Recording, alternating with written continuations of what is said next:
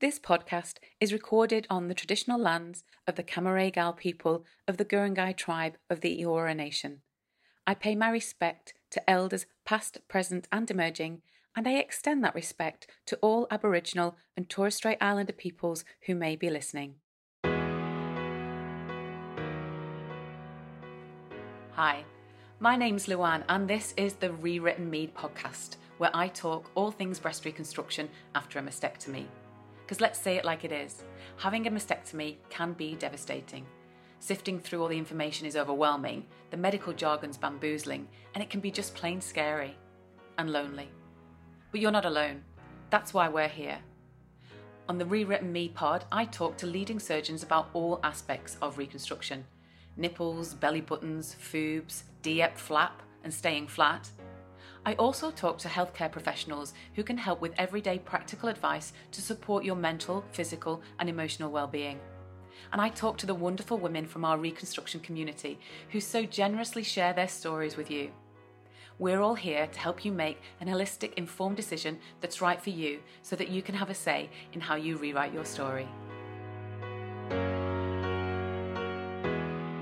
Hi everyone, welcome back to Rewritten Me. In earlier episodes, we've talked quite a bit about autologous reconstruction, where your own tissue is used to reconstruct a breast or breasts. It wasn't planned that way, it just kind of panned out that way. Because there are, of course, other reconstruction options, like implant-based reconstruction. And while DIEP reconstruction, where tummy tissue is used to reconstruct a breast, is often referred to as the gold standard for breast reconstruction, we do need to be mindful of framing bias, because it's about what reconstruction is right for you. And as we heard from Kylie Lynch in episode 7, what's right for you now might not be what's right for you later down the line, and that's a whole lot of decision making. And when you're making a decision about what reconstruction is right for you because you're having a risk-reducing mastectomy, because you have an increased risk of breast cancer, there are even more factors to be considered. And finding evidence-based resources to help inform your decision can be a challenge, even when you're a health professional and have a high level of health literacy.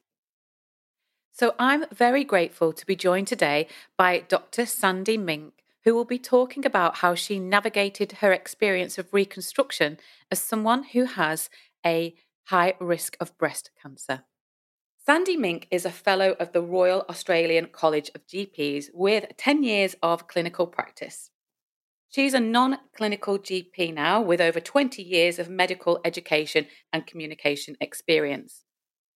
And Sandy is an advocate for breast density awareness and personalised breast cancer risk assessment.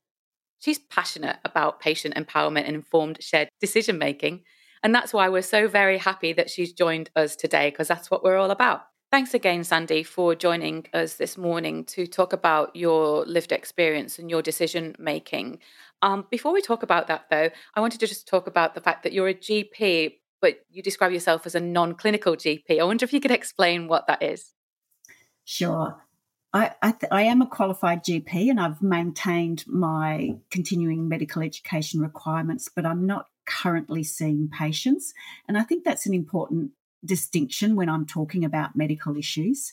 I believe my knowledge is up to date, but it's not the same as dealing with patients every single day, day in, day out. Great. Thank you. Thanks for the clarification and that distinction there. But firstly, I wondered if you could talk a bit about why you found yourself needing to make a decision about having risk reduction mastectomy and therefore the reconstruction options that were available for you. Sure. So in June this year, I had my annual screening. I attend a private clinic. So every year I will have a mammogram and an ultrasound. This year, my mammogram showed some microcalcification.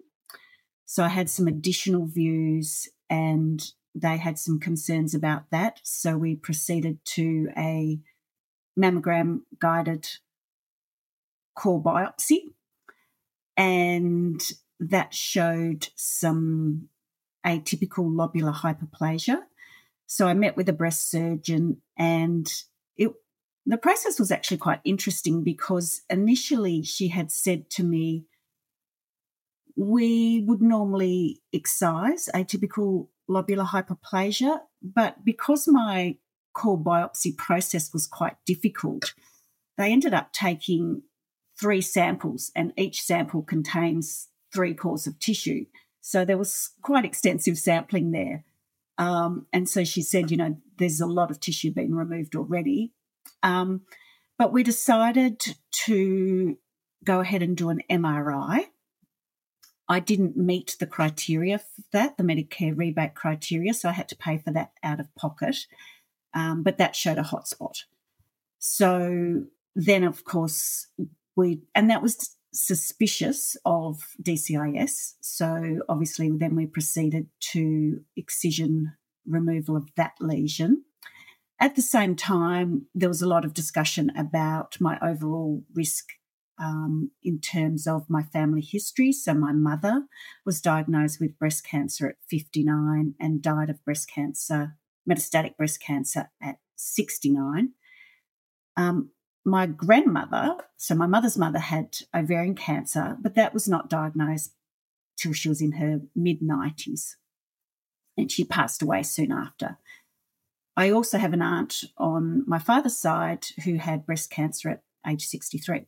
So although it's not a strong family history, it was there. And again, I didn't meet the Medicare criteria for genetic testing, so I did decide to go and see a clinical geneticist and self-fund genetic testing. I thought the likelihood of me having a BRCA gene was very low, but I wanted to exclude that.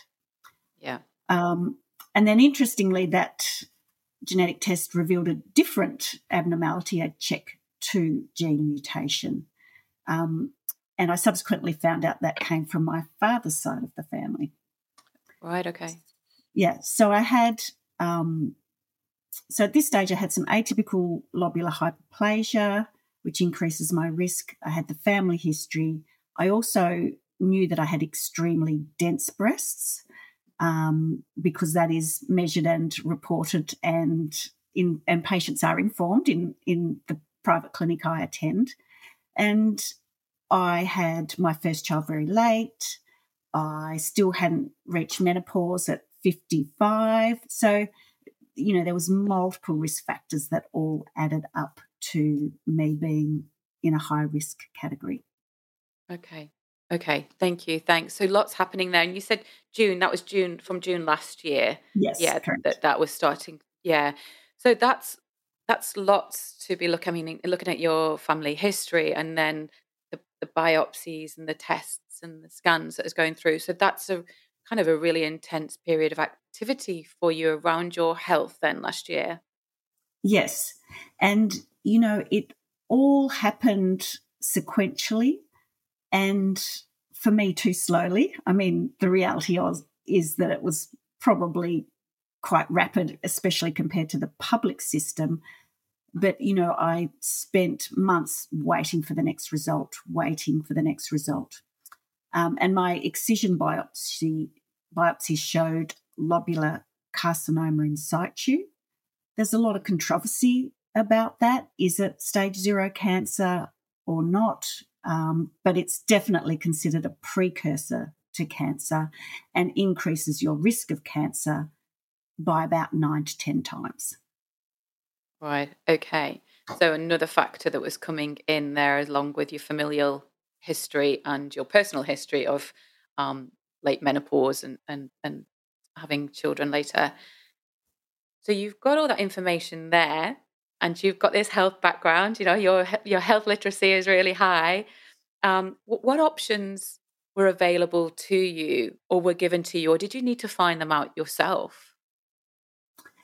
I think, it's always challenging when you're a health professional, because I did a lot of preemptive research. So I went to various doctors that I saw with a lot of knowledge and probably preformed ideas about what I wanted to do. In terms of an actual risk assessment, I ended up doing that myself. So I found 3 different ones, and I completed them all, or attempted to. Australia has an excellent risk assessment tool, iPrevent, but having been diagnosed with the lobular carcinoma in situ, it doesn't cater for that. So I couldn't complete that. I was able to download a tool called CanRisk from the UK, and then the other key one was IBIS or Tyrer-Cuzick. And interestingly, they gave quite different results. They have different inputs. One gave me a lifetime risk of 45% and the other 75%. In Australia, we consider anything over 30% high risk. Okay. So it's definitely in the high risk category. You're definitely in that, but it's interesting, isn't it? Those the differences between those two. Can I just ask about those assessment tools? You were completing them with somebody, as somebody rather that has that medical background, that health professional background. Is that something that you feel patients would be able to, with who don't have that level of literacy, health literacy, be able to complete? iPrevent definitely, and that is in fact designed as a shared decision-making tool for patients, people to use with their doctors. CanRisk, no, that needs to be downloaded. IBIS or Tyrer-Cuzick can be completed by patients, but that does have a breast density input, and so if you don't know your breast density, you can't complete that measure. But from my perspective, even an incomplete risk assessment is better than nothing. Yeah, having some it's informed. A start. It's a start. It is, yeah. So you've completed your assessment there. You've got those different results that came through, but definitely within that high risk category. And what options were made available to you or put to you that how you could manage that risk going forward? Sure. So the three options that I was given was surveillance, and that would have been 6 monthly alternating mammogram and MRI. The second option was surveillance and tamoxifen, and in fact I had already started tamoxifen, so I was basically doing that already. And then the third option was the risk-reducing mastectomy. And the risk-reducing mastectomy is what you decided that you wanted to elect to have? That's right. So after I got the genetic result, that actually was through a company in the States, and they provided a free genetic counselling service. And I wasn't able to get in to see my clinical geneticist in Australia for 2 weeks. So I took advantage of that, knowing that in the US they're far less conservative. That's one way of putting it, in Australia. And that was definitely an option that would be presented to me in the US. And emotionally, that was my gut feel. I need to have this surgery. I need to have this risk removed. I'd watched my mother die of breast cancer.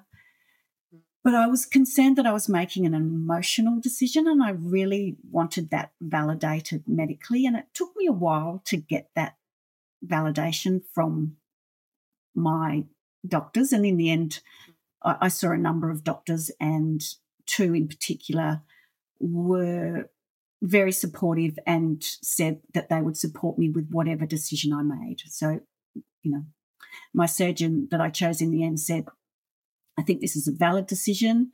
I'm very happy to do the surgery. But if you had said to me you wanted ongoing surveillance, I would have supported you in that as well. So that was great. Great. Yeah. So seeking out more than one opinion and finding somebody who aligned with you.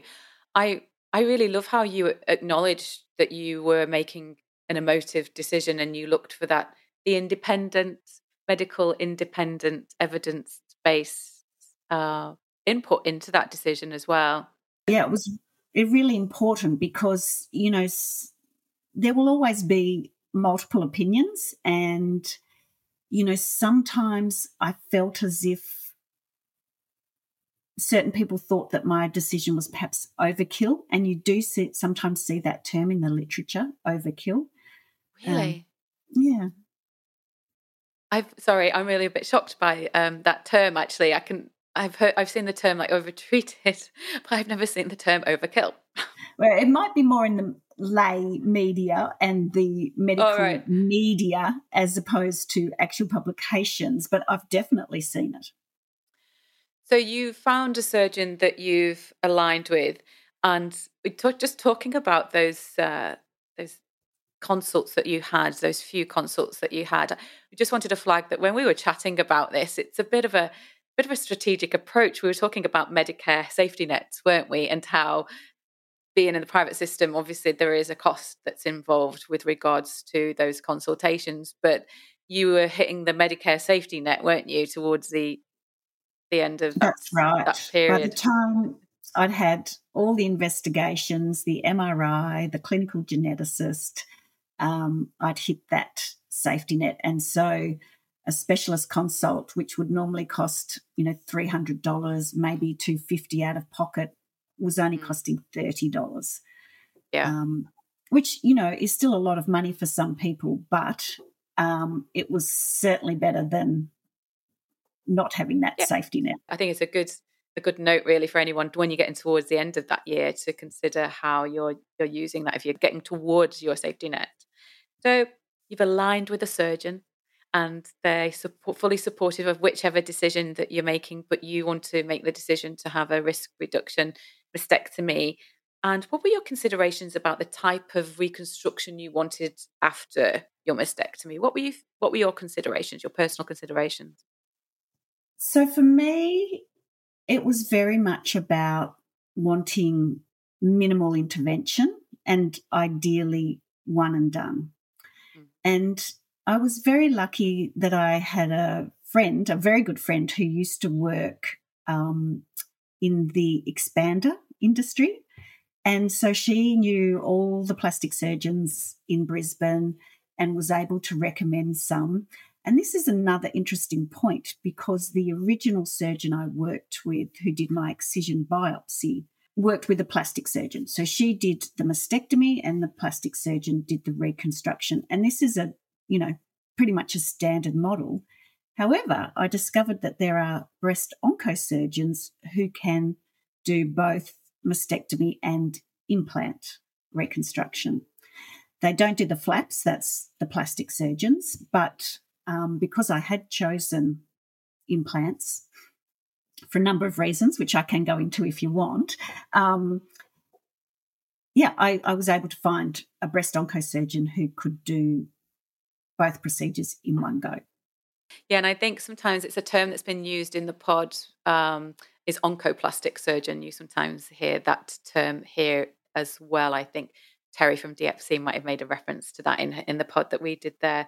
But yeah, if you wanted to share why you chose implants, I think that might be a really interesting an interesting discussion for our listeners because I know it's a lot around that decision making and it's all very personalized, isn't it? It's about what you wanted and what was right for you and your personal and your health history.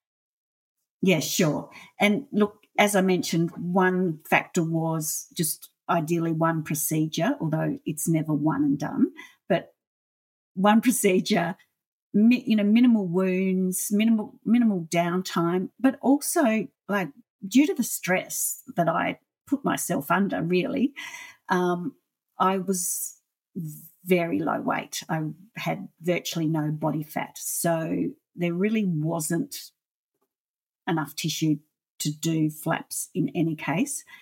I did consider flat, and interestingly, my beautiful partner said to me, he said, why wouldn't you just completely remove the risk?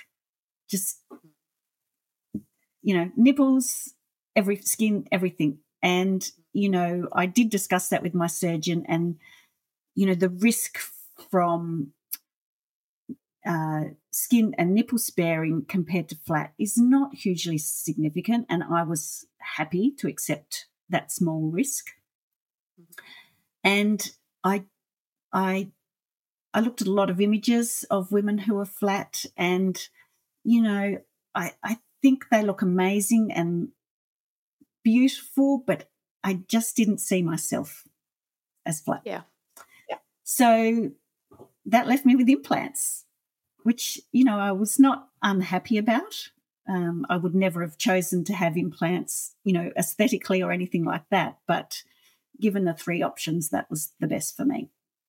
And when did you have your implant-based reconstruction, Sandy? It was in February this year, so not quite 4 months ago.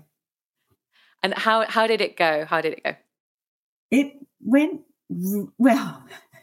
It's interesting because I say it went great. I feel like it was relatively easy. When I focus on the details, there were some issues. So, for example, when I woke up, my left arm was completely dead.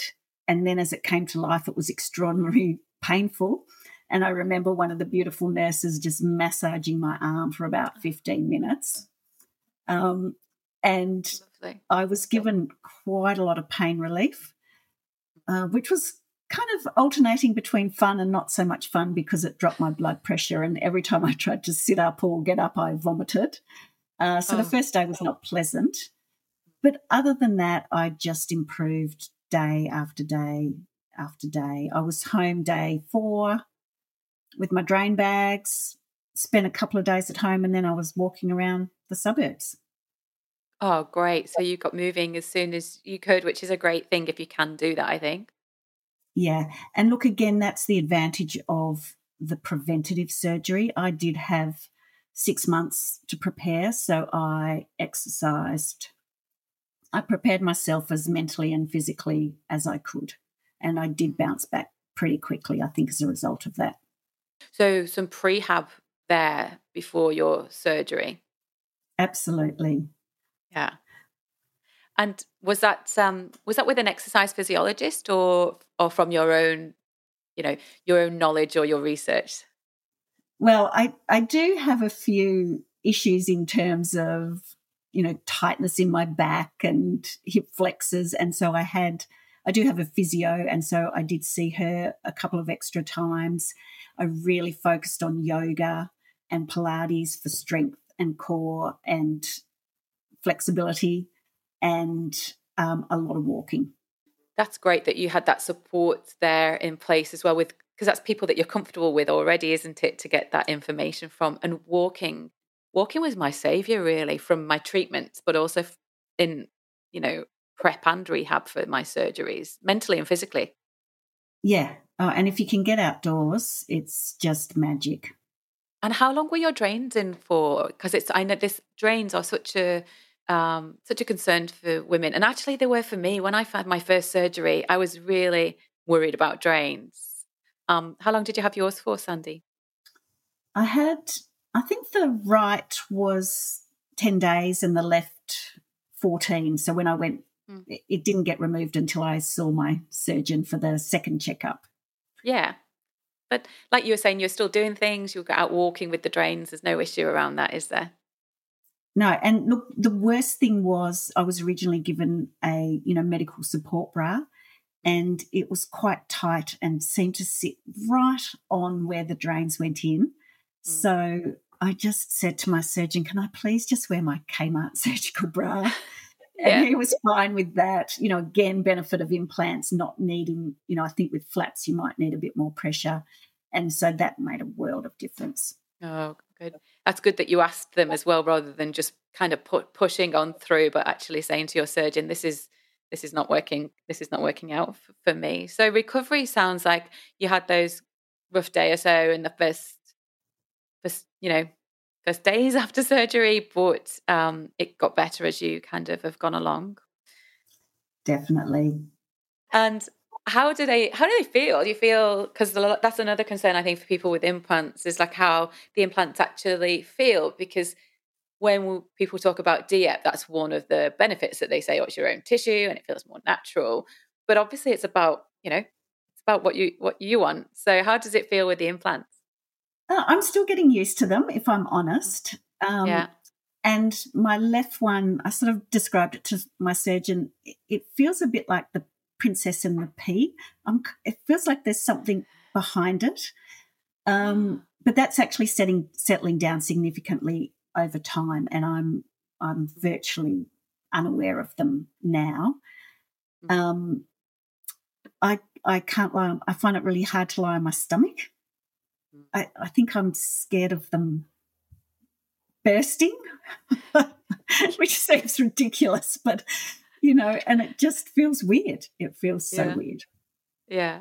It's interesting, isn't it? It's a whole new habitus, really, of your body that we need to hear. We hear that off-cited kind of new normal, and that's often about mental, but actually it's a new body habitus, isn't it, that we need to get used to. Yeah, yeah. Sandy, you said that you were hoping for a one and done surgery, and then you said, but it's not always a one and done. So are you going to stay with a one and done, or are you thinking that you might have some further surgery? So it's still very early days for me. I'm only at the 4-month mark, but one of the known complications or I guess risks of implants is the rippling. And because I am a little bit older and my skin is a little thinner, I do have some rippling. If my posture is good, it's not so bad. But it You is. made me sit up straight then. I sat up straight when you said that. It is something that I'll probably address in the future. But at the moment it's winter. I'm mostly covered up. It's not a significant issue. Interestingly, the other thing that I did chat to my surgeon about, again, being in the prime of my life, is my breasts were already just a little tiny bit droopy to start with, and of course it's the same skin to deal with. I'm definitely fuller up top, which is a great advantage of implants. But I did ask if at some point in the future if they could be lifted a little, and he said that was possible. It wasn't always easy thing to do, and I would need to consider the risks of going back in and potentially exposing the implants to the external environment. So I probably won't ever do that, but it's nice to know it's there as an option. Yeah. Yeah. And good to chat to your surgeon about that as well, isn't it? To let them know what you're thinking, what your hopes are, and have that considered discussion. Yeah, I go in with a list every single time. Me too. I go in with a spreadsheet and you can see their face like, oh, gosh. I joke. My surgeons don't look like that, but I'm sure it. But yeah, I have a list usually as well to go in with. But it's a good tip, isn't it? Because you can forget what you want to ask if you don't have a list. Yeah, yeah, and I've actually learnt that I have to write down the answers too, because they'll give you the answers and you go, yeah, that makes sense, I understand, and then you get home and you've forgotten. Yes, absolutely. A brilliant tip to write that down. And a tip as well for particularly if you've in treatments and you experience a chemo fog or anything like that, have somebody along with you. I used to ask the questions, and my husband was the scribe. He used to write the answers down there. But yeah, really great tip, because as you said, it makes sense, doesn't it? You're nodding, going, that makes absolute sense during the consult, but it's a lot to take in, isn't it? Yeah, yeah. Yeah, great tip, great tip. And so thinking about going forward now, and I think women who've had implants, and particularly if they've had a breast cancer diagnosis, um, or have had, seen as high risk of breast cancer, one of their concerns is about the monitoring going forward with implants. So, would you like to share what your monitoring or surveillance will be going forward? So at this stage, I'm still 3 monthly, and I think that's partly because the surgeon and I chat about other things as well in terms of education and advocacy. But also, in 3 months we'll be heading into spring, and that might be the time to start planning the fat grafting. I think after that, again, can't really remember, but I think it was that I would just have an annual review with him. I don't think there's a requirement for screening.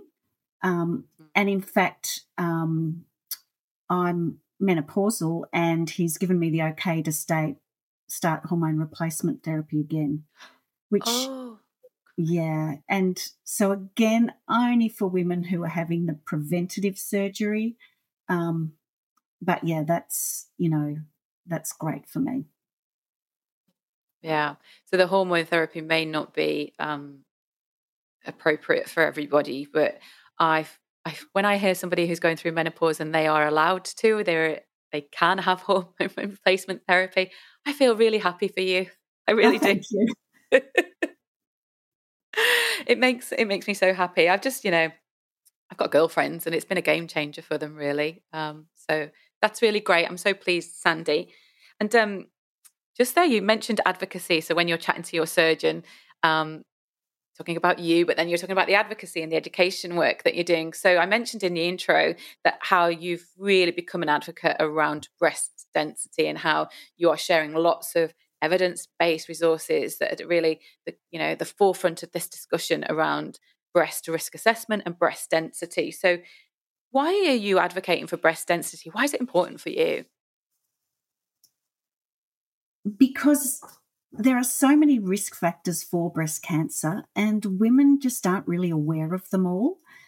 Our current screening is age-based, and that's only one of many risk factors. Breast density is something that can be seen on a mammogram. So women who are screening, their breast density is visible to the radiographer and the radiologist. And I just was really shocked to find out that it wasn't reported by Breast Screen and women weren't being informed, except, of course, in WA and in the trial sites in Breast Screen South Australia. So, there's a lot of discussion about inequity. We've already got it within the public system, let alone between public and private. But ultimately, I think that women have a right to know about their bodies, particularly when it impacts their health and their risk of cancer. The whole motto of breast cancer screening is early detection saves lives. For women who have extremely dense breasts, they're missing out on opportunities to have additional screening that might pick up their cancers earlier. Yeah, great. Yes. And I had dense breasts and I wasn't aware of that risk at all. But I found that out after my mammogram where I was then diagnosed, but I wasn't aware of that issue at all. And I really want to thank you for highlighting this. I had a friend who recently went to have a mammogram and I shared some of the information that you'd been putting out there on LinkedIn with regards to that. But it's really interesting, it made her aware of breast density and her increased risk. But interestingly, she went to Breast Screen and when she asked to be notified what her density was, she was challenged as to why would you need to kind of know and it was interesting because she didn't feel then she had enough knowledge to counter that, because you're in that kind of imbalance of knowledge and power as well when you've got your top off and you're having your mammogram done. But I want to really thank you for the work that you're doing in this area because it is such an important discussion. And you're absolutely right. We need to be aware about what's impacting our bodies and our health, don't we? Yeah. So, we talk about being breast aware.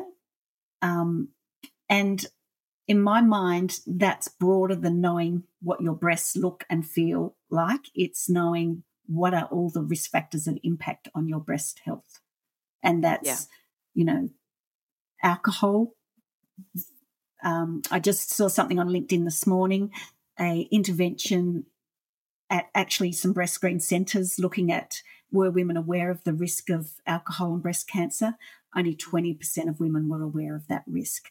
So we need to educate and inform women about breast awareness beyond how they look and feel. That's extremely important. And I'd strongly encourage women to know their breasts, but I also encourage them to look beyond that as well.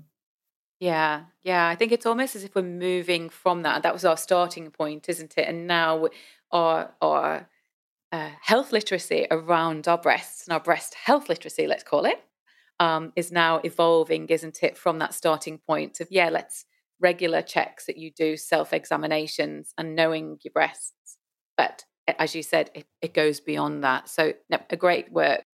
That's really great, Sandy. Thank you so much for all the work that you're doing there. I really look forward to seeing how that evolves, particularly on LinkedIn. I know that's where you're very strong, putting the evidence-based information out there. So thank you for raising all that awareness there and also on the pod here. So please, listeners, start to be breast density aware and go and check out Sandy on LinkedIn.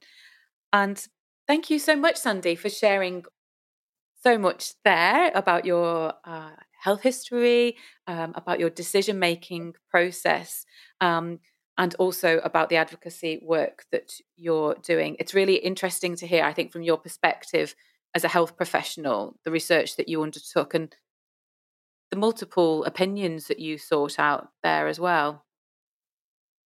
Yeah, and I didn't really talk about it, but I did also look at a lot of online resources. So the Queensland Clinical Excellence Commission has a whole series of videos on breast reconstruction, and it goes through all the options. They have breast surgeons, they have breast care nurse and patients. I found those very helpful.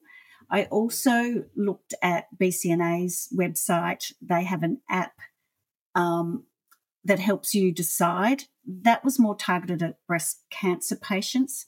So I found another one called Breast Advocate app, and that had a wizard specifically for women undergoing risk reducing surgery. And that really confirmed my decision to have the implants. And I joined lots of support groups and listened or read women's stories, experiences. All of it was invaluable. Yeah. Yeah. And I think for me, it's bringing together those different, evidence-based, your personal wants, hopes, dreams, needs, if it's medical as well, but then the lived experiences. I see it kind of all those three areas can come together. And the Breast Cancer Network Australia resources Braconda. And but also a shout out for the Breast Advocates app there, which I'm hoping to be talking to the surgeon who developed that in a podcast in the future. We're just trying to set that up because they're in America and the time difference is crazy. So I might be doing a pod at 1 a.m. in the morning with Dr. C. Let's see how that works out. But yeah, great that you had those. And I really like the wizard. I love a good wizard for decision making. Yeah, it was very helpful. Yeah. And ask questions that didn't really occur to me, like impact on your daily life, those sorts of things. Yeah. Was that an impact of what type of reconstruction might be on your daily life, or what your breast cancer risk was having on your daily life? No, the reconstruction. So, for example, if you're a young mother who's got children that you might need to, that you might not have help with, then, having prolonged multiple procedures could be a challenge. Those sorts of things. Okay, great. Thank you. Yeah, thank you. And I think for anyone who hasn't listened, the episodes that I mentioned at the introduction, which is Kylie Lynch's episode 7, that is very much about that she made a decision to have implants initially, and then 7 years later had a DIEP. And part of that decision maker process, not all of it, but part of it was the fact that she had younger kids and time off work and things like that. And I know Dr. Bish Solomon in an earlier episode has also talked about the importance as a surgeon of having those holistic discussions with patients around how they live their life, to consider what's right for them for the recovery. So that's great that that's in that app as well. So thank you so much, Sandy, and thanks for sharing those resources. We will put a link in the episode notes for those. That's great. Thank you. Now, as listeners will know, I ask guests to share a lyric or a line from something that means something to them personally, or whatever they've been talking about in the podcast. So, Sandy, what's your lyric that you'd like to share with us? So my lyric is the first few lines of Helen Reddy, I Am Woman. It was the first thing that popped into my head when I got your email. And the lyrics are, I am woman, hear me roar, in numbers too big to ignore, and I know too much to go back and pretend. And to me, that just completely sums up my feelings when I found out that women weren't notified of their breast density. And I want other women to join me on that journey so that we all find out an important health risk factor. Absolutely. Beautiful. Yeah, it's such a powerful song, isn't it? But I love how that is, let's use that as a call to action, a rallying roar, to go and be more informed about your risk, which includes your breast density risk. Yeah, there. Oh, thanks very much, Sandy. I love that. I have to say, Helen Reddy, I was aware of her before I moved to Australia, but obviously since moving to Australia, it's become very important cultural song, isn't it? A cultural reference, rather. Yeah, absolutely. It speaks to advocacy. We need to advocate for ourselves, and those of us who can advocate for others.